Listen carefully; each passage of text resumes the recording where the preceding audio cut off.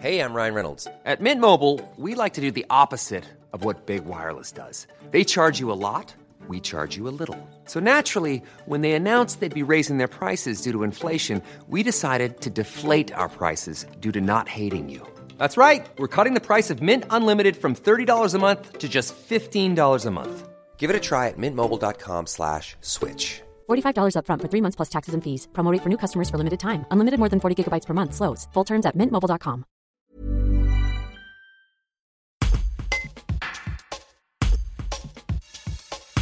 L'expert savoyard en neige et avalanche et guide de haute montagne alerte sur le risque accru d'accidents graves en montagne, alors qu'il va encore beaucoup neiger vendredi 10 décembre en pays de Savoie et que le beau temps, dès ce week-end, va donner envie aux amateurs de chausser les pots de phoque. La situation est typiquement malsaine, explique-t-il. Les chutes de neige supplémentaires vont aggraver l'instabilité déjà marquée du manteau neigeux. Son conseil, bien choisir son itinéraire, éviter à tout prix les pentes supérieures à 30 degrés et préparer sa course avec les outils publics disponibles. Un reportage de Muriel Rottier. La situation est quand même préoccupante du point de vue du risque d'avalanche pour plusieurs raisons.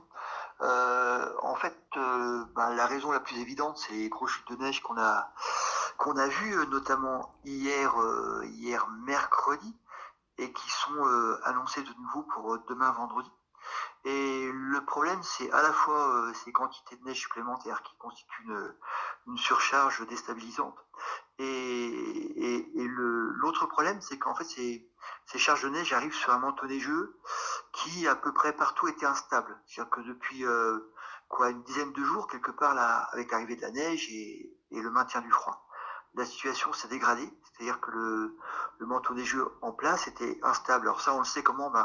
On le sait déjà par l'activité avalancheuse, c'est-à-dire que les gens qui sont sortis en rando hors piste ont très souvent signalé dès la semaine dernière de nombreux départs d'avalanches de plaques qui dans les premiers temps étaient pas très épaisses, manque de neige en quelque sorte.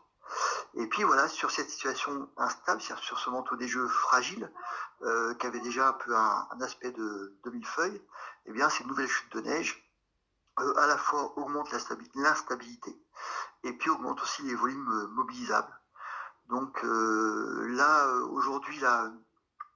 aujourd'hui jeudi, on est déjà en situation, on a eu quelques grosses avalanches recensées en Lozère par exemple hier, alors au déclenchement préventif, c'était une avalanche qui était déclenchée exprès pour la protection de la route d'accès à Célier. On a eu quand même un phénomène plus gros que ce qu'on avait vu depuis plusieurs années. Donc la situation, c'est que d'une part, on commence à avoir des grandes et grosses avalanches possibles. Alors c'est du coup beaucoup plus difficile pour le randonneur ou le skieur d'y échapper. Et puis on a de toute façon une instabilité qui est marquée.